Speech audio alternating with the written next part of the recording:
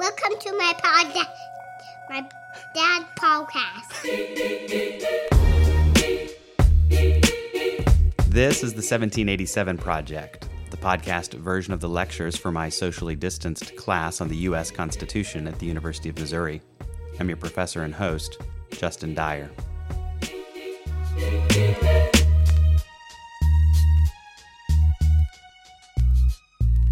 Hey everybody, we're back with a slight detour from our normal class lectures to consider briefly what some of what we've learned this semester means for the constitutional politics of Supreme Court appointments.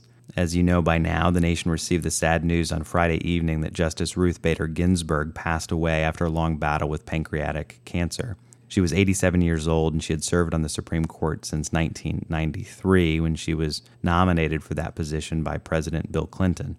After a campaign rally in Minnesota, President Trump learned for the first time the news that she had passed away as he was fielding questions from reporters just minutes after the rally.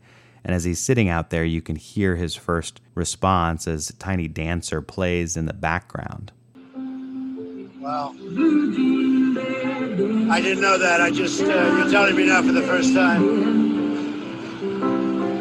She led an amazing life. What else can you say? She was an amazing woman. Whether you agreed or not, she was an amazing woman who led an amazing life. I'm actually sad to hear that. I am sad to hear that. Thank you very much. That brief moment of appreciation and respect quickly gave way to the political reality that there's now a vacant seat on the Supreme Court some 40 days before the next presidential election. A little after 9 a.m. the next morning, then, President Trump took to Twitter and he tags @GOP and writes this: "We were put in this position of power and importance to make decisions for the people who so proudly elected us, the most important of which has long been considered to be the selection of United States Supreme Court justices. We have this obligation without delay!" Right now, the Republicans control the U.S. Senate and the presidency, and according to Article 2 of the Constitution, the president, quote, "shall nominate and by and with the advice and consent of the Senate shall appoint judges of the Supreme Court." How does the Senate provide its advice and consent for presidential nominations to the court? The Constitution doesn't say, but historically it's come through nomination hearings and a vote by the Senate. Since 1789, presidents have nominated 163 different people for appointments to the Supreme Court, and of those, the Senate has confirmed 126.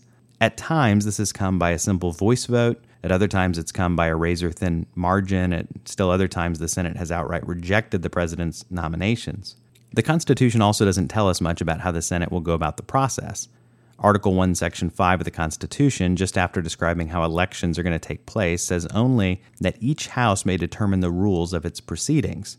And if you go to senate.gov, you can read the published rules of the Senate, how they're going to proceed and what they've agreed on as a body. Two important Senate rules have to do with cloture and the nuclear option, and both have big implications for judicial nominations. Let's start with cloture. According to Senate rules and longstanding tradition, senators can debate any issue for as long as they want. But that also allows a minority of the Senate to use endless debate as a tactic for preventing something from coming up for an up or down vote by the full Senate.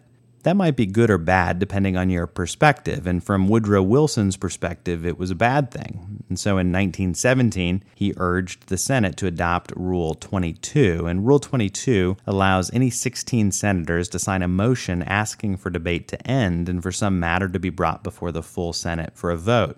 The presiding officer of the Senate, after receiving this motion from 16 senators, then simply asks the full body to vote on this question: is it the sense of the Senate that debate shall be brought to a close? If 3/5 of the senators say yes, then debate ends, and the matter is brought for a vote. Ending debate in this way is called invoking cloture, and in the modern era, it takes 60 senators to reach that 3/5 threshold. What this means in practical terms is that for important business in the Senate, it often takes 60 votes. Everything else can be filibustered by a determined minority. So if the issue is important enough, you're going to have to get 60 votes to move forward. Now, the norm historically has been to not use the filibuster for judicial nominees, but that changed during George W. Bush's presidency, when Senate Democrats used the filibuster to prevent a final vote in the nomination of Miguel Estrada to the D.C. Circuit Court of Appeals. Since that precedent was set with Miguel Estrada, then, judicial nominees effectively required 60 Senate votes for confirmation. That was true of Republicans and Democrats until Senator Harry Reid in 2013 took what he called the nuclear option to end the filibuster of President Obama's judicial nominees. Mitch McConnell's done the same for President Trump's judicial nominees, and he's ratcheted it up to include nominees to the Supreme Court. So what is the nuclear option? Well, in reality, it has a less interesting title. It's Senate Rule 20. It's a technical rule of order that allows the presiding officer of the Senate to decide any issue by a simple majority vote, despite Rule 22 about cloture. And here's how it works. If someone raises a question of order during debate, the presiding officer gets to decide the question of order without any further debate. Nobody gets to weigh in on it. If someone then appeals the presiding officer's decision about that rule of order, then the presiding officer can decide any other question of order while that appeal is still pending, including the question of whether to end debate and bring something to the full Senate for a vote. This is what we call the nuclear option, and it means that if something is important enough to the Senate Majority Leader, he can bring it up for a vote by the full Senate to end a filibuster, even if there aren't 60 votes in the Senate to invoke cloture. What does all this background then mean for the constitutional politics of Supreme Court appointments? Well, to start, the Senate doesn't have to confirm any presidential nominee. When Justice Scalia died in February 2016, 9 months before the presidential election, Senate Majority Leader Mitch McConnell declared that the Senate would not even consider a presidential nomination until after the election. McConnell explained it this way in a co-authored op-ed piece for the Washington Post back in 2016. He wrote with his co-author, "Given that we are in the midst of the presidential election process, we believe that the American people should seize the opportunity to weigh in on whom they trust to nominate the next person for a lifetime appointment to the Supreme Court." And here's what he said on Fox News in 2016. To history, we haven't filled a vacancy created during a presidential election year in 80 years. You'd have to go back to 1888, Grover Cleveland in the White House, to find the last time a Senate controlled by the opposite party of the president confirmed a justice in a presidential election year. We're in eerily similar circumstances now, but with one major difference. In 2016, Republicans controlled the Senate, but there was a Democrat in the White House. This fact of divided government is Senator McConnell's stated rationale for treating these two cases differently. And it's actually one that he seemed to allude to in that clip we just listened to when he noted that the last time the Senate confirmed a nominee of a president from the opposing party in an election year was during Grover Cleveland's administration. In a statement he released on Twitter just after Ginsburg's passing, McConnell said that in 2016, the American people had just elected a Republican Senate to serve as a check on the president during his last term in office.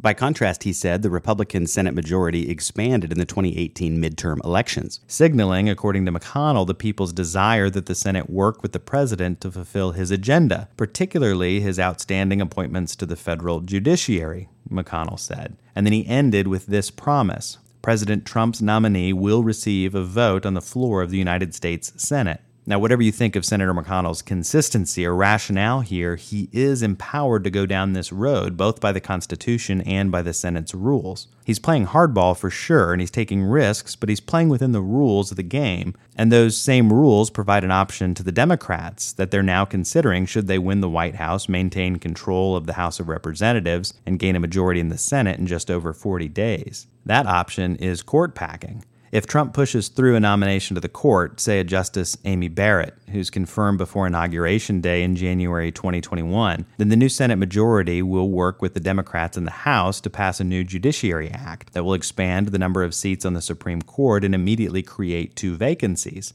This is at least the plan that's being floated.